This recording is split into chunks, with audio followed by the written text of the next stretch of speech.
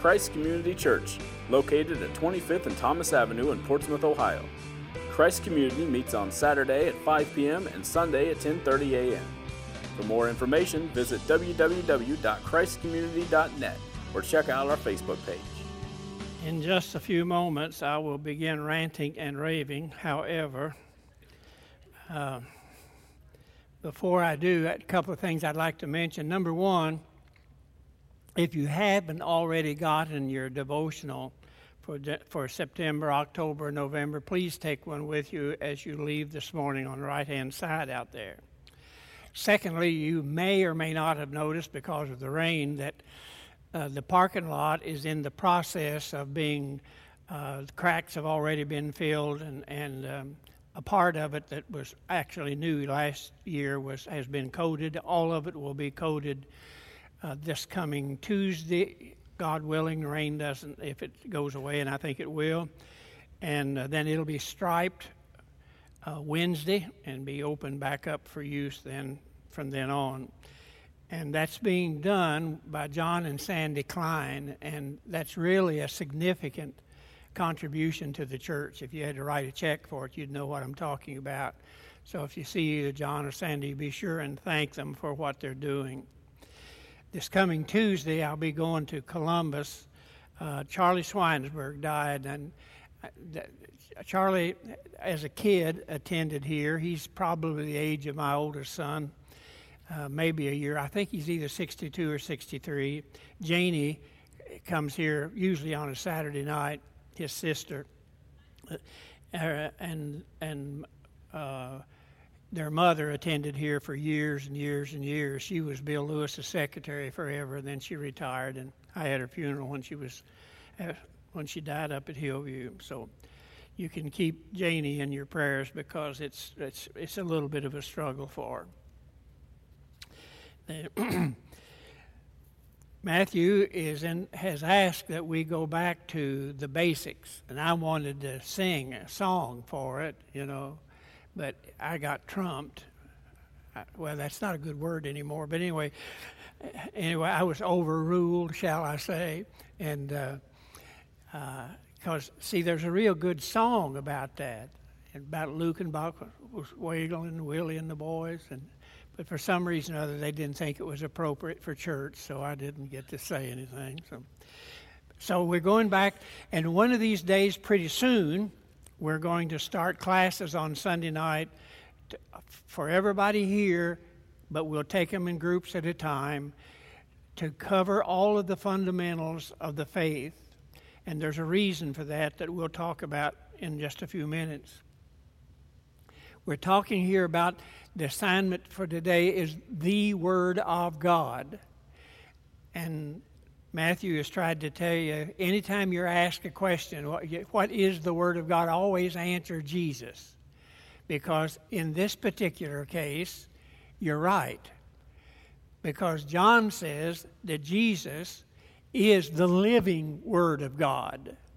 What you and I have that we study and read is the written Word of God. And we're here primarily to talk about the written Word of God. But understand that when God wanted us to understand who He is, He actually put on skin and came to earth in the person of Jesus of Nazareth. John, in the opening verses of the Gospel of John, actually describes it. He said, in the beginning was the Word, meaning the living Word, Jesus, and the Word was God. The same was in the beginning with God. All things were created by Him, and without Him was not anything created that was created. He's talking about Jesus, the living embodiment of God. And so whenever you want to know what is God like, get to know Jesus, and you know, because this is the way He revealed Himself. Now, God has spoken to us through the centuries in many different ways. After the Garden of Eden, with maybe one exception, but I don't think so. I think it's without exception. Man has never been able to have direct conversation with God in the body and live.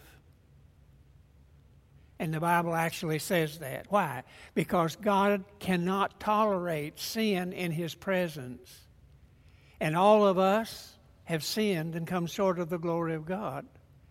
So He has to reveal Himself in other ways, because in the Garden of Eden, He actually spent time with Adam and Eve, the Scripture says. But then when sin came and He withdrew his divine presence. He talked in many instances through dreams, if you remembered Jacob and the ladder. He spoke in visions. He provided prophets who were really just preachers who emphasized the punishment if people didn't repent. He spoke through the priests who were the sons of Aaron. In one case, He even spoke through a donkey.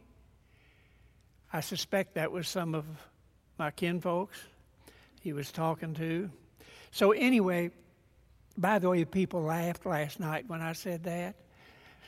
So kind of wake up and get with it, would you? I need all the help I can get, And so, but then the Lord provided the book of Hebrews. And the book of Hebrews actually starts off by describing that. It says, in verse 1, in the past, God spoke to our forefathers through the prophets at many times and in various ways. But in these days, these last days, He has spoken to us by His Son, whom He appointed heir of all things. So He's talking about, the answer to that question is Jesus. Now, when we talk about the written Word of God, some hard things need to be said. It isn't easy always to say some of the hard things, and this is one of them. This book that we call the Bible or the Word of God, understand something, isn't anything but just a book with writing in it, and some of it's in red letters, unless, and this is at the end of your outline, but I need to get to it now and then eventually get to it again. The Bible is nothing but a book assembled by man and made available to the masses through a printing press. And yet, it claims to be something very, very special. When you go to in here again, in the book of Hebrews, if you go to that 4th chapter, in verse 12, it says, and the Word of God is living and active, sharper than any double-edged sword. It penetrates even to the dividing of the soul and the spirit, the joint and the marrow. It judges the thoughts and the intents of the heart. Nothing in all of creation is hidden from the sight of God. Everything is uncovered and laid bare before His eyes, to whom we must give an account. So we need to avoid religious performances and really be genuine in who we are. But understand, the Word of God has a capacity to produce what God wants us to be, but only in the hands of the Holy Spirit, only in the hands of the Holy Spirit does it become the living Word of God. It becomes nothing but a book unless it's in the hands of the Holy Spirit.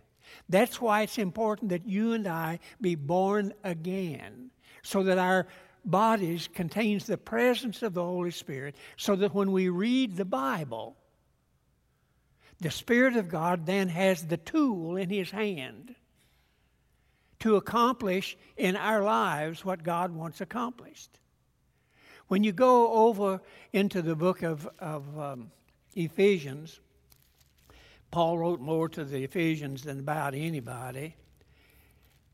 In that last chapter, he says this, and I think it's important that you understand what I'm telling you. He says, in addition to all this, take up the shield of faith with which you can extinguish the flaming arrows of the evil one. You take the helmet of salvation, and then he uses this term, and the sword of the Spirit, which is the Word of God. So the Word of God is a tool of the Holy Spirit to help you and I, which could never do it on our own, to help you and I achieve the degree of godliness to which God really wants us to be. And the church has lost a lot of its influence through the ages, at least in my lifetime, a lot, because we have emphasized conversion to the exclusion of maturity. Does that make sense to you? Now, that doesn't mean that the emphasis on conversion isn't important, because the Bible says unless you be converted, you're going to go to hell. So but we have let it, and it's as dumb as it can be. It is dumb as having a newborn baby born to a man and a woman, take the new baby home and set him on the kitchen counter and say, okay, baby, you're here. Now you're on your own. We would never do that. And so what is really important is that it be fed, matured, encouraged, educated, and in cases disciplined when necessary. The same principles are true in the spiritual realm. But there's one thing that has to be added that isn't ordinarily added. And in the most of my ministry, I, out of ignorance, did not do it. And that's this: when you read the Bible, unless you read it with the intent of obeying what you read, you're wasting your time. Far too often we've said the little ditty that we sing, read your Bible, pray every day, and you'll grow, grow, grow. And there's truth to that for sure, and it's important. But just reading the Bible as a religious exercise may make you feel good, and you may learn a little something, but it doesn't accomplish what God wants accomplished. He wants us to read the Bible with this intent before we read. I will obey to the best of my ability through the power of the Holy Spirit what I read. I will become obedient to the faith. Because you see, there is faith that isn't obedient.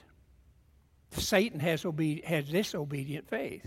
But if you read carefully the book of Romans, which many theologians say is the most important book in the New Testament, if you read the book of Romans, you'll see in chapter 1, he begins with the term obedience to the faith. And in chapter 16, at the end of it, he concludes with the same phrase, obedience to the faith. In other words, he puts the whole book of Romans in quotation marks and saying, be obedient to the faith. You see, Satan has faith. He believes everything. He knows who Jesus is. He's had some first-hand experience, but he chooses to be an adversary. Most of us, rather than being an adversary, have chosen just to be present. It's like politicians who have no guts. They'll always, instead of voting on a controversial thing, will say present. And we need, if we're ever going to be the kind of influence in our world that God expects us to be, is to get past the conversion element to the degree to which we become disciples. Well, what the heck is a disciple? A disciple is an individual who has been converted but continues to learn for the purpose of carrying out the will of God. And the New Testament says when Jesus left this earth, and Matthew's really hung up on this, and I think he's right. He says, it's time we created believers who are disciples, and not just believers who are believers and are still sucking the bottle. See, the New Testament had that problem too.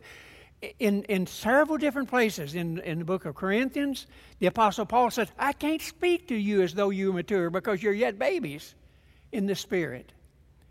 And in the 6th chapter of the book of Hebrews, he says, he addresses the same subject that they're having there. He says this, therefore, that verse 1, chapter 6, and therefore means that the Apostle Paul probably had some influence here. Let us leave the elementary teachings about Christ. He didn't say they weren't important. He said they're important. But let's get past them and go on to maturity. Not laying again the foundation of repentance from acts that lead to death and of faith in God, instruction about baptisms, laying on of hands, resurrection of dead, eternal judgment, and God permitting, we will go on from here.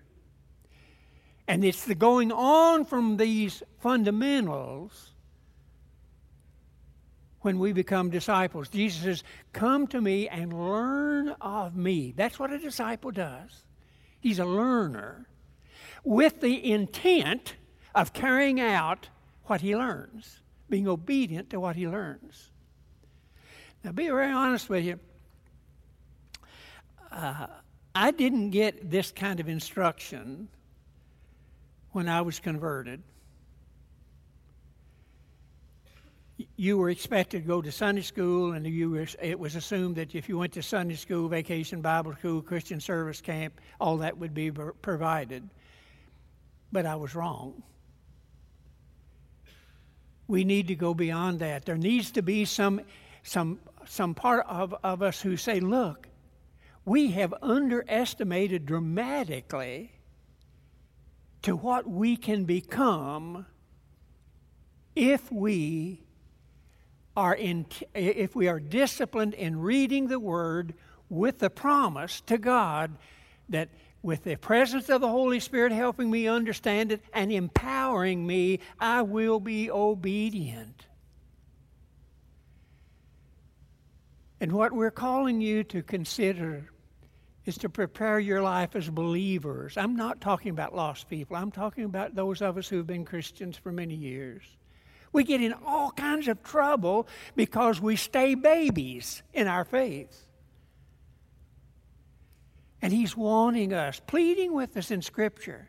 And he's saying, look, don't underestimate the power of the Holy Spirit through the use of the Word of God to the degree to which you can achieve in Christ. That's what he's really telling us. When you look again in this book of Hebrews, because he keeps this bunch of guys must have been in a heap of trouble, because he keeps emphasizing the power of the Word of God when it is as a tool of the Spirit of the living God. In the first chapter, in verse 3, he says this, the Son, meaning Jesus, is the radiance of God's glory and the exact representation of His being, sustaining all things by His powerful Word. Now that's an interesting term. And in using of it, because it's that use of the word power is that was one of the Apostle Paul's favorite terms. He uses it many times, and so he keeps talking. And we'll mention it probably again, because here's how many of us. Well, probably not very many of you have ever actually seen dynamite work. We had to use it on the farm during a drought one time because the spring had gone under some rocks, and we had to blow up the rocks, and it's an interesting thing to watch. We were halfway up the hill, and we still got bombarded with some gravel from that when that thing exploded and destroyed. That word dynamite comes from a Greek word that in the Bible is translated power.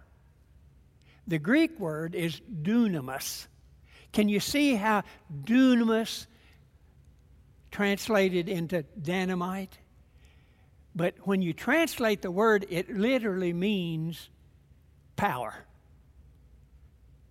And so when the Apostle Paul and the other writers of the New Testament were looking for the word that would accurately let people know how powerful the Word of God is, not just as a book laying around that you read once in a while, but as a tool of the Holy Spirit in the life of believers, It can bring a dramatic change.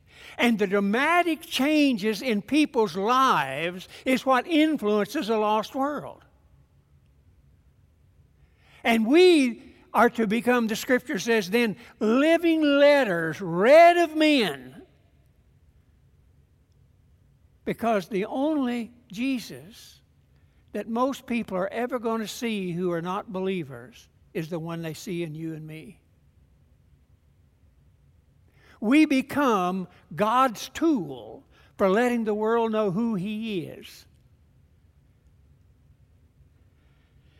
The Word of God is sometimes referred to as the gospel. We use that word a lot. I don't know how many of you, if you were asked, could give a definition of the gospel or even know in Scripture where to find it. You should know. Even if you can't remember to quote the verses, you should know where to find it. If you go to the 15th chapter of the book of 1 Corinthians, you will see that he carefully spells out what the gospel is. And it's easy to remember. Here's what he writes to the church at Corinth. And it was a troubled church. All churches have trouble. And this one had it in steroids. He starts off by saying, now, brethren, I want to remind you of the gospel. It's the gospel I preached to you, which you received, and on which you're taking your stand. By this gospel, and if you want to substitute the words good news, you can, and you'd be legitimate. By this good news, you were saved. If you hold firmly to the word I preached to you. It's the preaching of the word, you see, empowered by the Holy Spirit, that convicts our conscience to the place where we feel guilty about our sin and want to change. And those are the people that are converted. That's the reason the Bible says, they can't hear without a preacher. And how shall they have a preacher unless he be sent? You have to, and Paul calls it, people say it's foolishness, but it's God's tool for getting people to heaven. And oh, how we need Bible preachers today. There's a shortage of them like you cannot imagine. Even the Catholic priests are telling me, we can't get priests, we're thinking about women. Lord have mercy.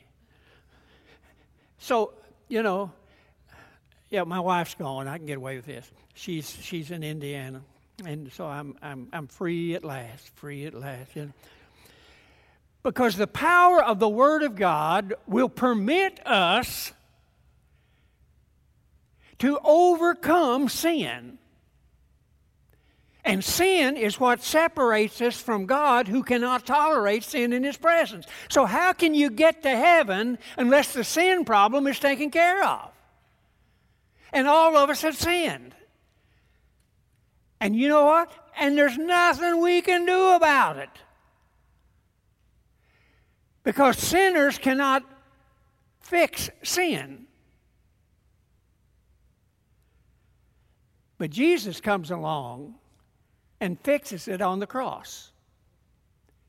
And God said, what He did in the shedding of His blood on the cross is sufficient to pay for the sins of anybody who's willing to repent and accept Him as my only begotten Son. It was promised in the book of Isaiah, in the 55th chapter of Isaiah. That's the reason it's called good news. The trap that we built for ourselves through disobedience has been sprung, and we ain't in it.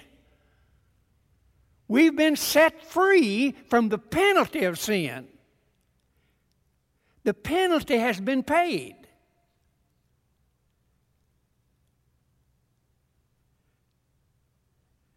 Now, that's the reason it's called dynamite.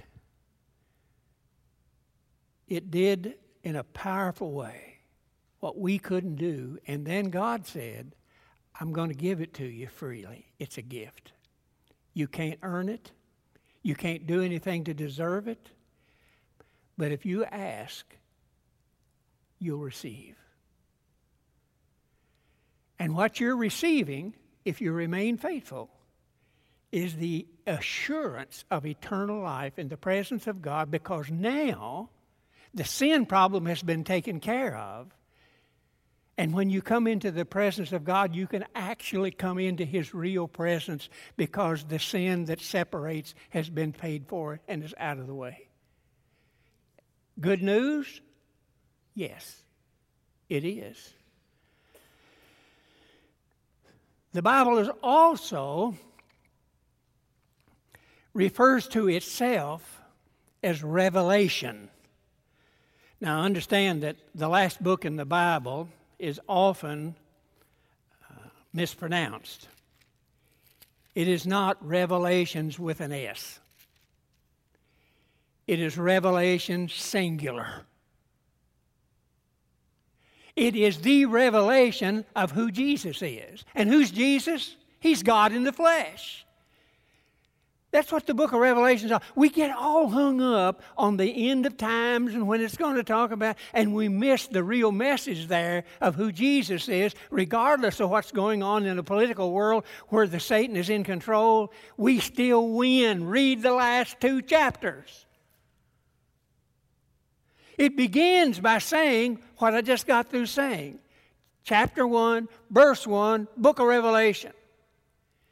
It is the revelation of Jesus Christ, which God gave Him to show His servants what should soon come to pass. We're the servants.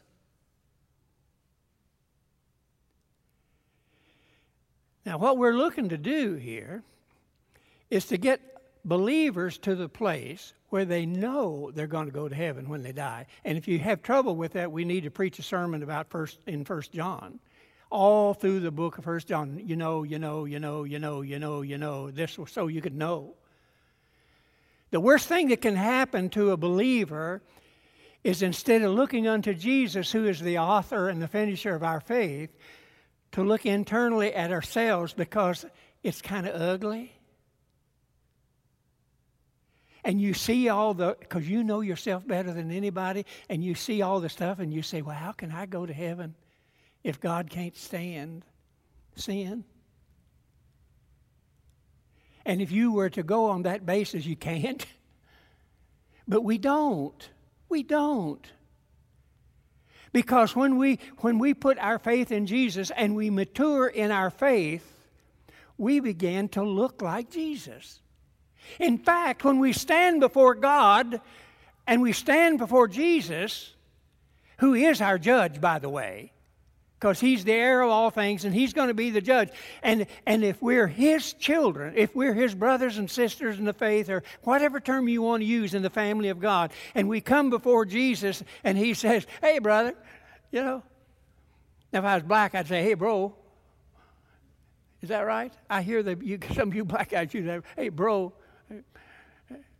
I always thought it meant bad, rotten, and ornery, but that's, I guess it doesn't. I think it means brother.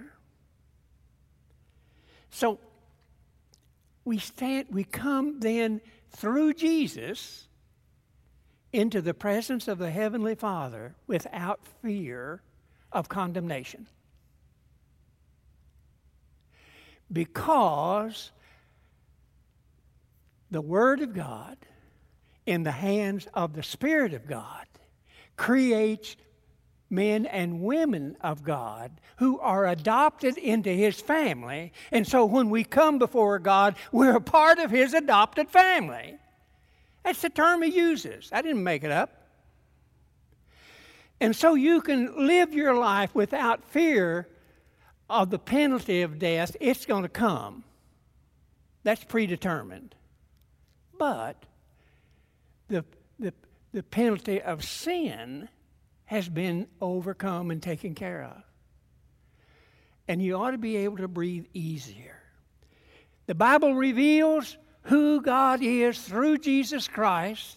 It reveals who we are who have sinned against God, and it reveals what has been done to fix it. And the Word of God then also is truth.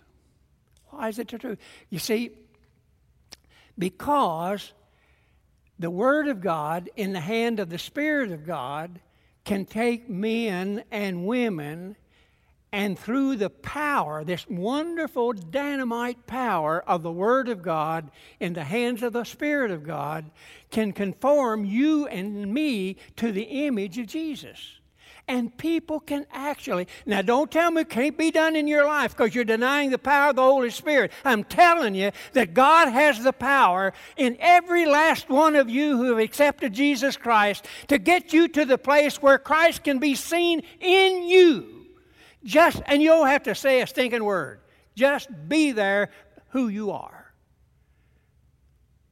Now you may say, hey, how's that possible? Well, now let's follow my read, and this is just from the Scripture. What is the truth? Jesus is the embodiment of the truth. He said, I am the way, the truth, and the life. And no man cometh unto the Father but by me. Only way you're going to get there. Ain't no other way.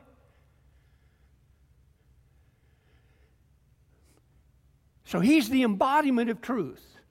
Our world is looking for truth. See, many years ago, a brilliant man named Albert Einstein came up with a theory called the theory of what? Relativity. Relativity means there is no stated truth, and so it's ever-changing. And so what they did is they took a scientific theory and applied it to moral and spiritual stuff. It's a misapplication. And so everybody said, well, that's your truth, this is my truth, there is no such thing. And here's the dumb thing that there's absolutely no such thing as total truth. And see, that's and you'd fail in class if you said that because it's a contradiction of terms. You have made an absolute statement about. You've said absolutely, there's no absolute. I think that's self-contradictory. There is an absolute, and it's in the Spirit, in the kingdom of God, and it's none other than Jesus Himself. And when we are conformed to His image through the power of the Holy Spirit and the use of the Word of God, the written Word of God, you know what happens? The character qualities of Jesus are now seen in us. You don't have to look like Him physically. But the character of an individual is what really counts. Dwight L. Moody said, character is what people have in the dark. You don't have to pretend. That's who you really are. So what are the character qualities of Jesus? In the New Testament, it's clearly spelled out in the 5th chapter of the book of Galatians, and you've seen it many times. It is the result of the presence of the Holy Spirit. The term that is used in the Bible in the 5th chapter of Galatians it is the fruit of the Spirit. What is fruit? Fruit is the result of the presence of the Holy Spirit.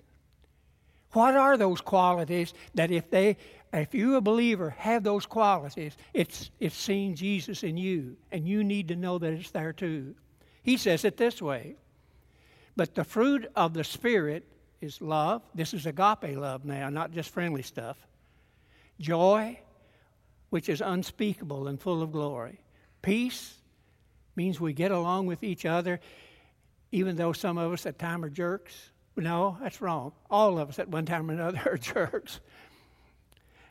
Patience, kindness, goodness. What is it the old poet said? The meek and the gentle, the ribald and the rude. He took as He found them and did them all good. That was Jesus. Faithfulness, gentleness, and self-control. Against these things there's no law. These are the character qualities of Jesus that were demonstrated to Him when He said, I'm the way, the truth, and the life. And those are the character qualities that He wants in you as a believer, and not just a pew sitter who hits the bucket for a few bucks. No. He wants you to become a recommendation of who He is and nothing short of that. I wish I had been told that years ago.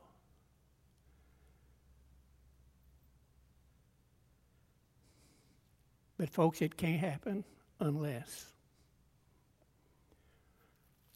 you faithfully read the Word of God with the commitment that you will allow the Holy Spirit to make it clear to you so that you will obey it. Otherwise, it's a waste of time. You just might as well leave it on the coffee table. But if you read your Word, praying that the Spirit of God will help you take what you read and make it alive, to demonstrate before men what God wants you to know. You know, when I was a kid, until I was several years old, really, probably high school, our little church at Germantown, Kentucky, about 200 people on a Sunday morning, every August had a 2-week revival. And we had guys who were nothing but professional evangelists. These were guys that would come and preach. They would bring some special music and so on, and they would come and they would preach for 2 weeks. 14 sermons. We used to say an evangelist, when we were making fun of him, was a guy who had 14 sermons in a fast car. They would come and they go. And I was reading this past week an interesting book by an old preacher from here in Ohio, in Canton, Ohio. The book was written by P.H. Welshmer. He was at First Church in Canton, Ohio for many years. Had the largest Sunday school in the United States. Pearl's name, P.H.'s name was really Pearl. No wonder he called himself P.H. But anyway, he told this story, and it's written in his book. Marshall Leggett, a friend of mine who was his youth minister, and Marshall was telling us, and then P.H. had written about it, this story I'm going to tell you, in a book, in a handout for the churches called The Lookout. Old Brother Welshmer was a character. And but anyway, they'd had a 2-week revival. And the preacher had come and preached, and he'd left town. And during that revival, this was way back there when the church in Canton first started. It's interesting because he'd been the preacher in Millersburg, Ohio, and then he went to Canton, where that thing just bloomed into something big. They'd have 3,000 people in Sunday school way back when all this took place. Because at that time, that started, there were some notable national evangelists. One of them had been an ex-baseball player. He actually, and they would come to a town, and they would build what they called a tabernacle and put chairs in it, and on the floor of the tabernacle, they would put a couple of inches of sawdust. That's why it was called the Sawdust Trail, believe it or not. And so, had this guy come to town, and he preached, and back then, you got whatever, we could find 2 or 3 lots that you could put it together, and that's where they would build the tabernacle, and the churches would help, and they'd fill it up. I mean, it was hell, fire, and damnation, and it really, and the music was loud, and it was really meant to get the attention of the whole town. And we had one here in Portsmouth, down where, right across the street from where it used to be Trinity Church, it's now Cornerstone Church, Methodist Church was a tabernacle for that purpose. And in Canton, there must be a railroad there, the way this reads, and this tabernacle was erected real close to that tabernacle. And the preacher was preaching, and across the road, across the tracks, and you ever hear the term from the other side of the tracks? Which always meant, this is poor white trash and we don't have anything to do with them. Then there's the hilltop, you know how that goes. Because it used to be that way here. Well, anyway, the preacher was preaching, and this guy who lived across the tracks, his wife had died in giving childbirth to the last baby, little boy, had 2 daughters, both of them under 12, and a little 7-year-old boy. And the daddy drank too much. But the little kids, out of curiosity, went across the tracks to the church meeting. And at the invitation time, 2 little girls holding hands walked down the aisle. One of the women in the church, if you know what I mean, was saying, we don't want that kind of people here. The preacher, God bless him, held his ground and said they're going to stay, and he went ahead and baptized them. Last night of the revival, the little 7-year-old boy walked down the aisle. They baptized him too. The following Sunday, the daddy came to church to argue about what had happened when he finally woke up to it. And before he left, he was saved. 20 years later, this evangelist comes back through Canton and to visit with Welshmer. And he said, just out of curiosity, what happened to that family? Do you know?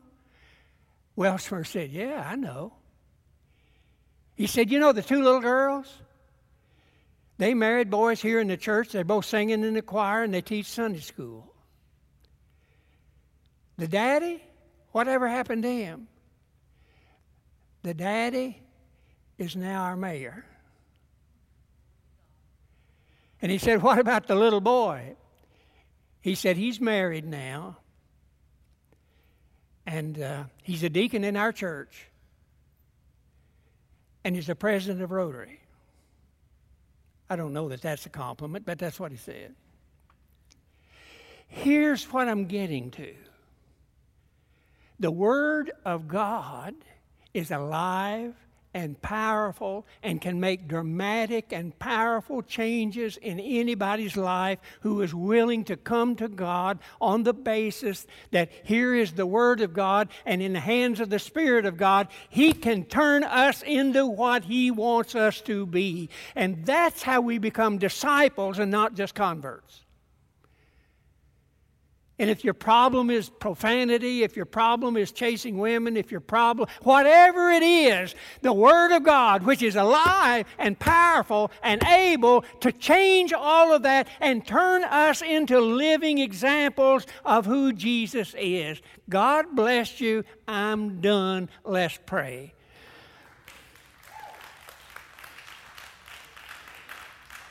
Father, we ask you to bless this gathering of people and help us, God. Help us, I pray, to make the commitment to read your word with the commitment to you that we're going to obey through the power of your Holy Spirit what we read. And we want our lives to get to the place where wherever we go, whoever we meet, they see Jesus in us.